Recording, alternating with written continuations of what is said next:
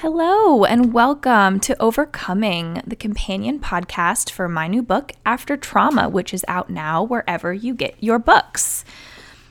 So after the intro episode that we did last week, where I just sort of gave an overview of how this book came to be, my writing process, what getting the book deal was like, and all of that, we're going to dive into the first chapter, which I am really, really excited to do. You're going to hear me flipping the pages of this book here as we go together. So grab your copies of After Trauma and let's get into it.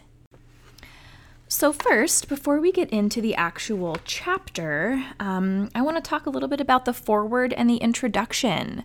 So if you have seen the book or if you've seen any of the publicity we did around it, you will know that on the cover, under my name, it says Foreword by Taylor Schumann. And Taylor is this amazing woman who I am so lucky to call a friend and a sort of colleague in the trauma survivor space. And I was so honored that Taylor was willing to write the foreword for this story. And if you see in the first line of the foreword, it says, "Before I was shot on April 12th, 2013, I hadn't experienced trauma." And April 12th, completely coincidentally, was the day that this book was published, April 12th, 2022. And so when that date was chosen, again, it was a complete coincidence before Taylor was attached. When I saw that date, I just thought, how wonderful and beautiful that, Taylor telling her story in print in this book, how wonderful that it gets to be out in the world on her alive day. So Taylor's foreword means so much to me, and the words that she chose to talk about this book, I will just cherish forever. And so, Taylor, thank you for your time and your energy and your generosity with writing this foreword for this book. And then we have the author's note, and I did want to say, especially for today in chapter 1, I did want to give a content warning for sexual assault. We are going to be discussing that just sort of briefly as my own experience with sexual assault takes place in the chapter 1 of this book. And so then we get to the introduction, and it basically describes this day where, I'd been working on what would become After for 7 years. But for whatever reason, on that day, May 22nd, 2017, I felt like I was so close to figuring out what this book was actually supposed to be. Like, what's the thread? What's the lens? What's the sort of parameters that I'm telling this story through? What's it bound by? What am I, just trying to get some clarity on it. And as I explained in the introduction, while I was trying to figure that out, sitting at my dining room table in Philadelphia, the news broke about the bombing just after Ariana Grande got off stage at her concert in England. And so I just sort of spoke about that day in the intro and how it gave me words and clarity for what I wanted After Trauma to be. Here it says, "After Trauma is not about focusing on suffering, but on what comes next. It's about how ordinary people find the strength to keep going after all sorts of trauma." And that's really what I was interested in, this concept of overcoming and how it looked for me, but knowing that I can obviously only tell my story from my perspective, and seeing those girls running out of that arena on that night really, like, light bulb in my brain, let me know that I want to tell other people's stories too. And also in the introduction, I wrote about myself as a little girl, my experiences as a child, that I was very carefree and cherished and just had this privileged sense of security and safety that had never been challenged before. And in the intro, I began this thread that I don't wrap up until I believe chapter 8. I think it's at the end of chapter 8, where I talk about how there was a moment for me. The moment is described a little bit in more detail in my first book, Where Hope Lives, but there was a moment for me in all of this where I had to send parts of myself away because those parts were too innocent and they were too free, and they were being, like, that version of me couldn't exist in the world that I found myself in. I needed to send those parts of me away to become the kind of person I needed to survive what I was going through. And I hoped that whenever I was safe enough and ready, I could just sort of call that innocence and that freedom back. But that ended up taking a lot longer than I thought it would, but we got there eventually. So I sort of started that thread there in the introduction that I would find the other end of later on. And in the introduction, I also started this thread of this concept that trauma separates by design. It leaves us divided into our before and after, a split that demands to be noticed. Our hurt demands to be acknowledged. I also learned that the place of trauma, the literal or figurative place of that disconnection, can be the place where we come back to our past selves and reemerge. It can be the new foundation we stand on. A reconciliation, a rebirth. We can come home to ourselves and find our afters. I did eventually. And then when we get to part 1, the page that says part 1, and the quote there by the Fray, I have had that quote from their song Be Still in every version of every manuscript of this book since whenever that song came out. I used to have an app on my phone called PTSD Coach, and I believe the app was designed to allow people to have really quick access to their resources, or like I call the opposite of a trigger, an anchor. So like my version of an anchor, and you can put like videos and songs and quotes and things in there that like if you're having a moment and you need quick access to those anchors, that app allows you that. And so when I had that app on my phone lots of years ago, I only had one song loaded into it, and it was this song from the Fray called Be Still. And I would love to ask them someday, like, who did you write this song for? What perspective did you write this song for? And I could see how maybe it would be like a parent to a child. But to me, this is God speaking to me. Like this is a reverse prayer. Like a prayer would be like me, talking to God or opening up my mind or quieting my mind to hear what God is telling me. That's what I think this is. It's God speaking to me and telling me to be still, and essentially that no matter what happens, I'm never alone. And so I put this in part 1 because part 1 is sort of my walk down into the valley. Part 2 is my walk back up. And so there was no other quote that could have gone in this place. It had to be still from the Fray. And so now we get into the first chapter. And chapter 1 is called Forgive Yourself for Not Seeing It Coming. And when I was choosing the themes for each chapter, I was working with my editor and we were trying to decipher what are the main lessons on overcoming that I learned that I would want to tell other people. And there were so many more than ended up being fit into just these 10 chapters, but we really narrowed it down to like the heaviest hitters. And Forgive Yourself for Not Seeing It Coming, for me, when I was reflecting on the hundreds and hundreds of conversations that I'd had with other trauma survivors, there's always that element to it. Like later on in the book, we get to like my version of forgiveness for the people who hurt me. I guess I don't necessarily believe, I don't know. I talk about it as dropping the rope. You drop the rope that ties you to the person that hurt you. It doesn't mean you forget, like it doesn't mean what they did is okay. Accountability still counts. It doesn't mean you have to be friends with them or see them, but you can drop the rope that is binding you to them, and that can just free up your mind to do other things. But I think you first have to drop the end of the rope that is tied to you blaming yourself for not seeing it coming.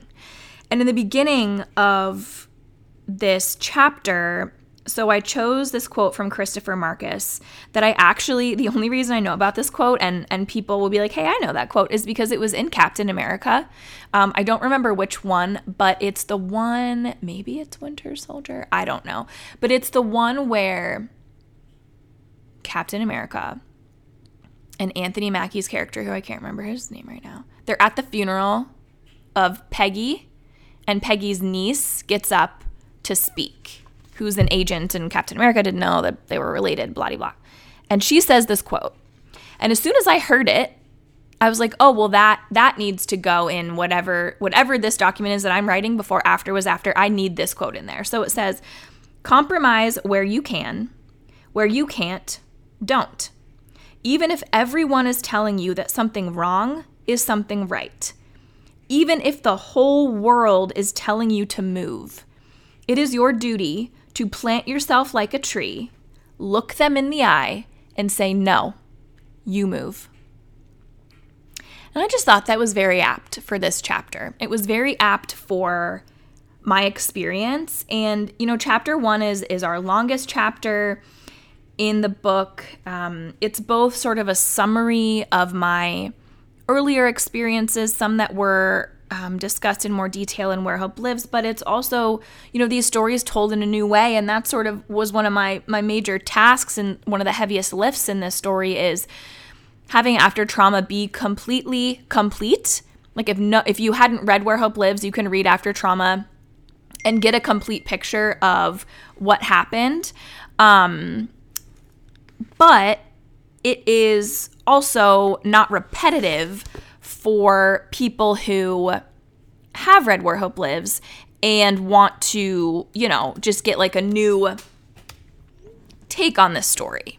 And so that was like my heaviest lift, and my editor were always going back and being like, yeah, you didn't explain that well enough. You're expecting that people who read it have read Where Hope Lives. So that was a task that I had. And so chapter 1 really sees the majority of those early experiences, hopefully told in a new way.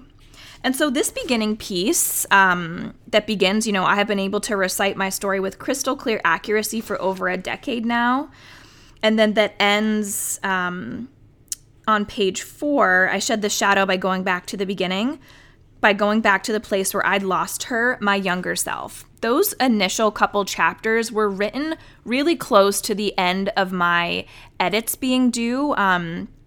Originally, this chapter just started there at the bottom of page 4. It was the summer of 2014, and I just felt like, and I'm sure my editor did as well, just felt like we needed a bit of an overview. We needed more of like current Allie speaking to the reader. And so I wrote those first couple paragraphs sort of in one shot, which is really fantastic when that happens. Like if you're a writer or an artist at all, that that creativity that will allow you to write, like just to bang out a couple of really good chapters in a row. Like that doesn't happen all the time. Most of the time you're just like trying to figure out what you're trying to say. And I always think of a quote from my favorite TV show of all time, The West Wing. Toby is the communications director at the White House, and his whole job is like, controlling the message of the White House and of the president, and he writes the president's speeches. And when he's writing the State of the Union, people keep being like, Toby, how's it going? Are we done? Did you do it? What's going on? And he always says, you can't rush these things. It's not like taking a hammer to a nail. And that's exactly it. It's not like a math problem where you sit down, you solve it, and then it's done. You have to work and work and work to get to what you're trying to say. So when I read these first couple of paragraphs in the chapter, I know that for whatever reason, I tapped into that creativity there and just wrote those 4 chapters as they are, or those paragraphs as they are, like right in a row, which I'm always grateful when that happens. And then as we go along on page 6, I really loved including that middle paragraph about my great-grandfather, Carl James Peterson. I always thought that I had no connection to the fire service in my family because when you look at just a couple generations back, I don't. I am the first. But I loved learning about him and his role in a critical incident in 1970 on Easter Sunday when there was a fire that killed 5 firefighters and he was burned. And I just was so surprised when I heard that because I thought that firefighting just sort of came out of nowhere. And then I wrote about my first day in fire gear on page 7, and that was explored a lot in Where Hope Lives, and I loved getting to tell it in a new way. I've been talking a lot in interviews and in the book launch party that we had for After Trauma, talking a lot about the differences in Where Hope Lives and After Trauma, in myself. There's 12 years between the pub dates of the two books, and I really enjoyed looking back on this time, even as hard as it was. And as I keep saying to people, chapter 1 is a doozy.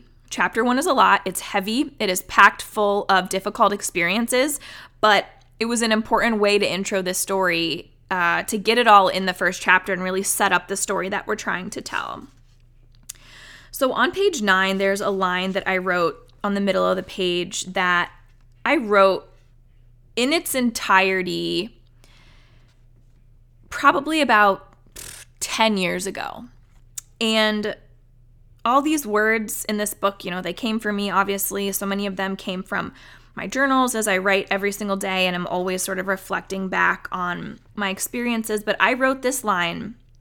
So it's in the middle paragraph that says, "But I also learned to resent my body and view it in a way I never had before. This new environment told me it was too feminine, that it gave me away, that it had no place in this masculine world."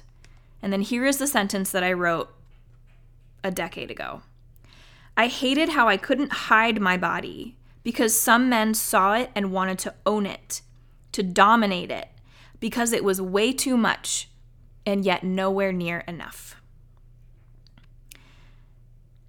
And every once in a while, like I talked about in the beginning of this chapter, where those couple paragraphs just came out of my brain and onto the page and did not change, as soon as I wrote that line, I hated how I couldn't hide my body because some men saw it and wanted to own it, to dominate it, because it was way too much and yet nowhere near enough. I don't know if you're a writer or an artist and if you feel this way, but to me, I can only describe it as relief when I can get something out of my brain and onto the page, and the exact thing that I'm trying to say, there's this sense of relief that there it is. That's what I'm trying to say. There it is. And that sentence was one of it. That sort of dichotomy of it was way too much and yet nowhere near enough.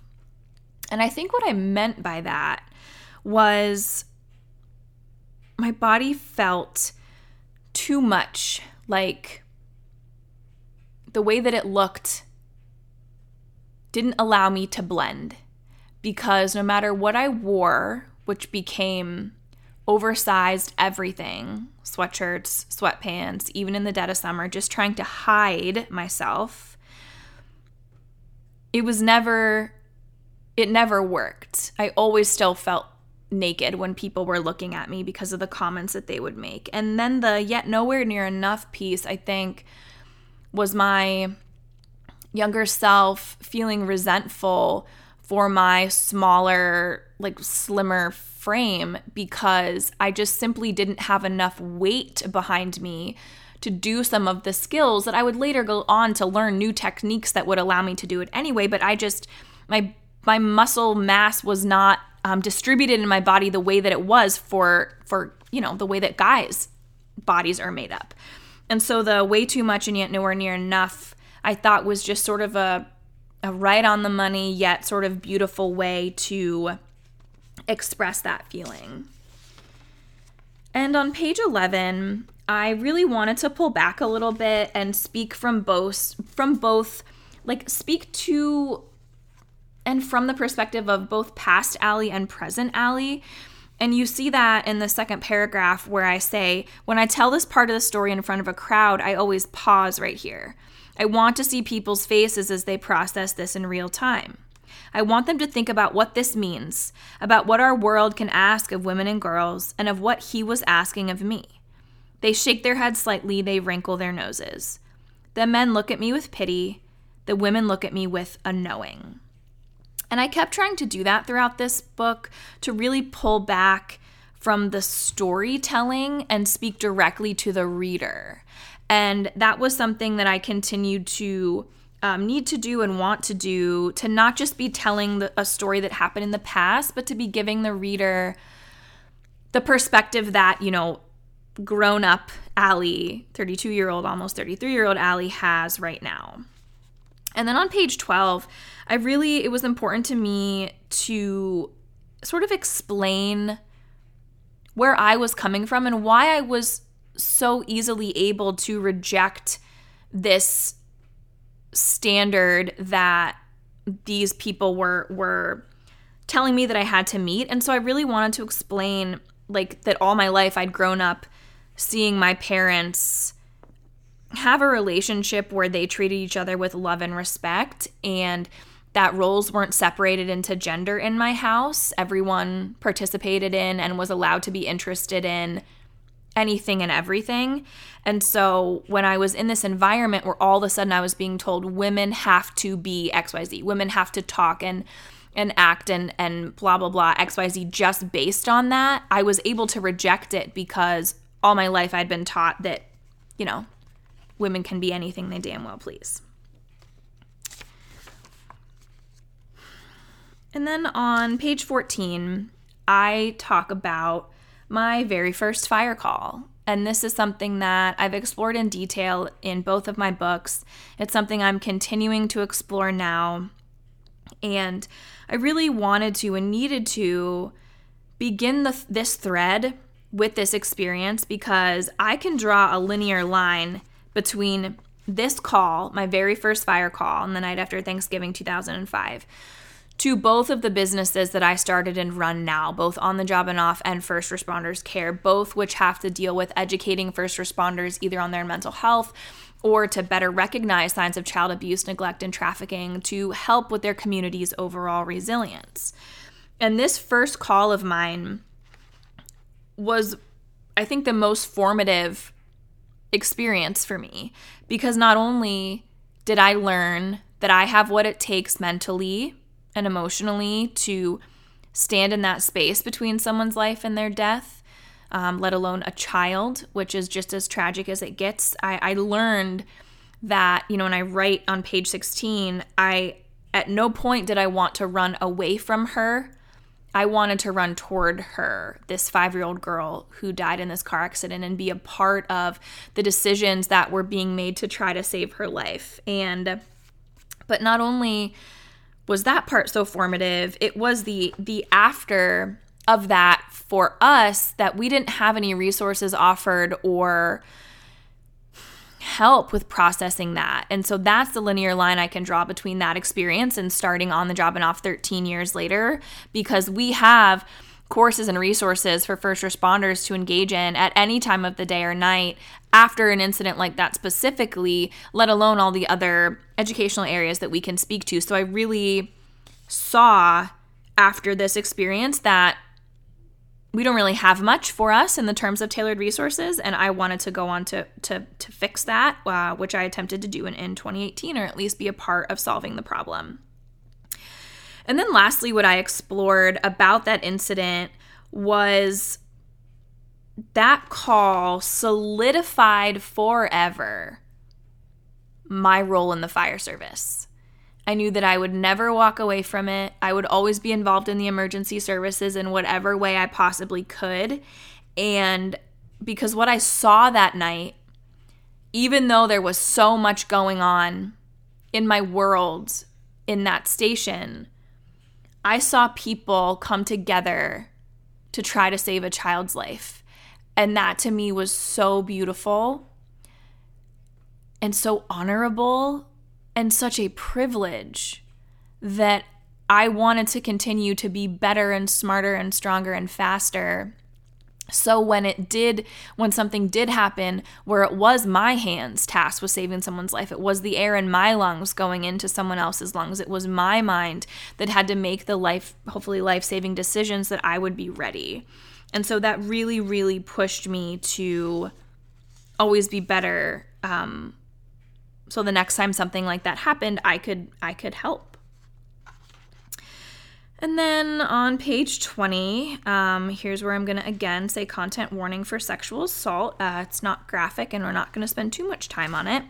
But I do just want to say, because this originally was not in chapter 1, I think it was in chapter 3 maybe, and my editor, who just has such a smart, brilliant vision for the overall story, said it needs to be in chapter 1. We need to get all those big, heavy-hitting moments, we need to get them in the first chapter. So we moved it into here. And even when we did that, I thought, like, man, this chapter is a doozy. It's going to be a lot for people. It's long and it's heavy and it's hard, but I'm really happy with it as it came to be. And so as I was sort of writing about the situation and the circumstances in the firehouse that took place in a different state, not in the one where I grew up, I didn't want to just get right into what happened. I wanted to provide some education first, because often people have different beliefs of what sexual assault is, whose fault it is, who do we blame, etc. And so it was important for me to sort of address some of that before I got into my own experience. And so on page 24 towards the top, I sort of asked some of those questions. Was this planned? Would these people have found me wherever I was in the firehouse? Had I inadvertently made it easier for them due to my location in the building when they arrived? Or was it a crime of convenience? Did they do it because they could? Did they take that action because they thought, as many people who sexually assault others do, that they wouldn't be held accountable because they could just blame how drunk they were, as if that means they're innocent? So I wanted to address right there that excuse that we often hear of, oh, they were drunk, they didn't know what they were doing, or blah, blah, blah. So I wanted to address that right out of the gate. I apologize if you hear my puppy. She's very vocal today. And then I wanted to get into rape culture. And this is perhaps one of the paragraphs or sort of pieces in the first chapter that I worked the hardest on, just really choosing every single word carefully. So it says, rape culture is an escalating spectrum with seemingly harmless, quote, harmless, microaggressive actions like rape jokes on one end and physical rape on the other. And then a bit later it says, rape culture can also be thought of as a pyramid. Every time someone expresses a sexist attitude and it is met with silence by those who hear it, the act and the response to it lay the foundation for the next step in potentially intensifying behavior. And here's the point I really wanted to hammer home. Witnesses who do nothing aren't innocent. Their silence isn't harmless. That's the glue that holds the whole thing together. And so again, I just really wanted to provide some education ahead of getting into my own experience and sort of preemptively address some reasons for disbelief that people have sometimes presented to me.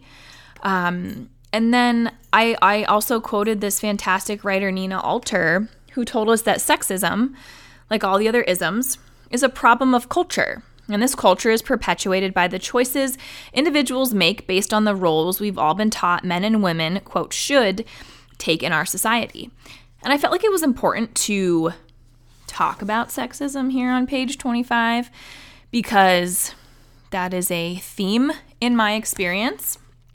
That was one of the sort of driving forces for the experiences that I had. And so, there are some people who don't believe that sexism is real. And, they think it's an individual problem. And so I wanted to give some of that education ahead of talking about my own experiences just to try to get more of us on the same page, pun intended. And then we get into the sexual assault that I experienced. I've spoken about this event a lot, hundreds and hundreds of times on various stages in front of various audiences. But writing it down was a whole other ballgame. Putting it into black and white in a book that, I can't go back and change these words. I worked really hard just to have it feel as accurate as possible and to go back in my own mind and make sure that I was accurately portraying my thought process as it was happening. And so like at the bottom of page 26, I talk about like my memories of what happened and then remembering that there really was like a moment of brief resignation, just a thought of just get it over with. Like I had been told so many times and insinuated and joked about that if I did not willingly give it being unprotested access to my body, that at some point someone was going to try, they were just going to take it. Like my consent did not matter, was not a factor. And so, as horrible as it is for 32-year-old Allie to acknowledge for littler Allie, I was always expecting it. And now, I mean, that's horrifying to me that that was ever the way that I lived, that was the environment that I found myself in. But that was where that moment of brief resignation came from. It was just sort of like, I didn't know it would be there, but I knew it would happen somewhere.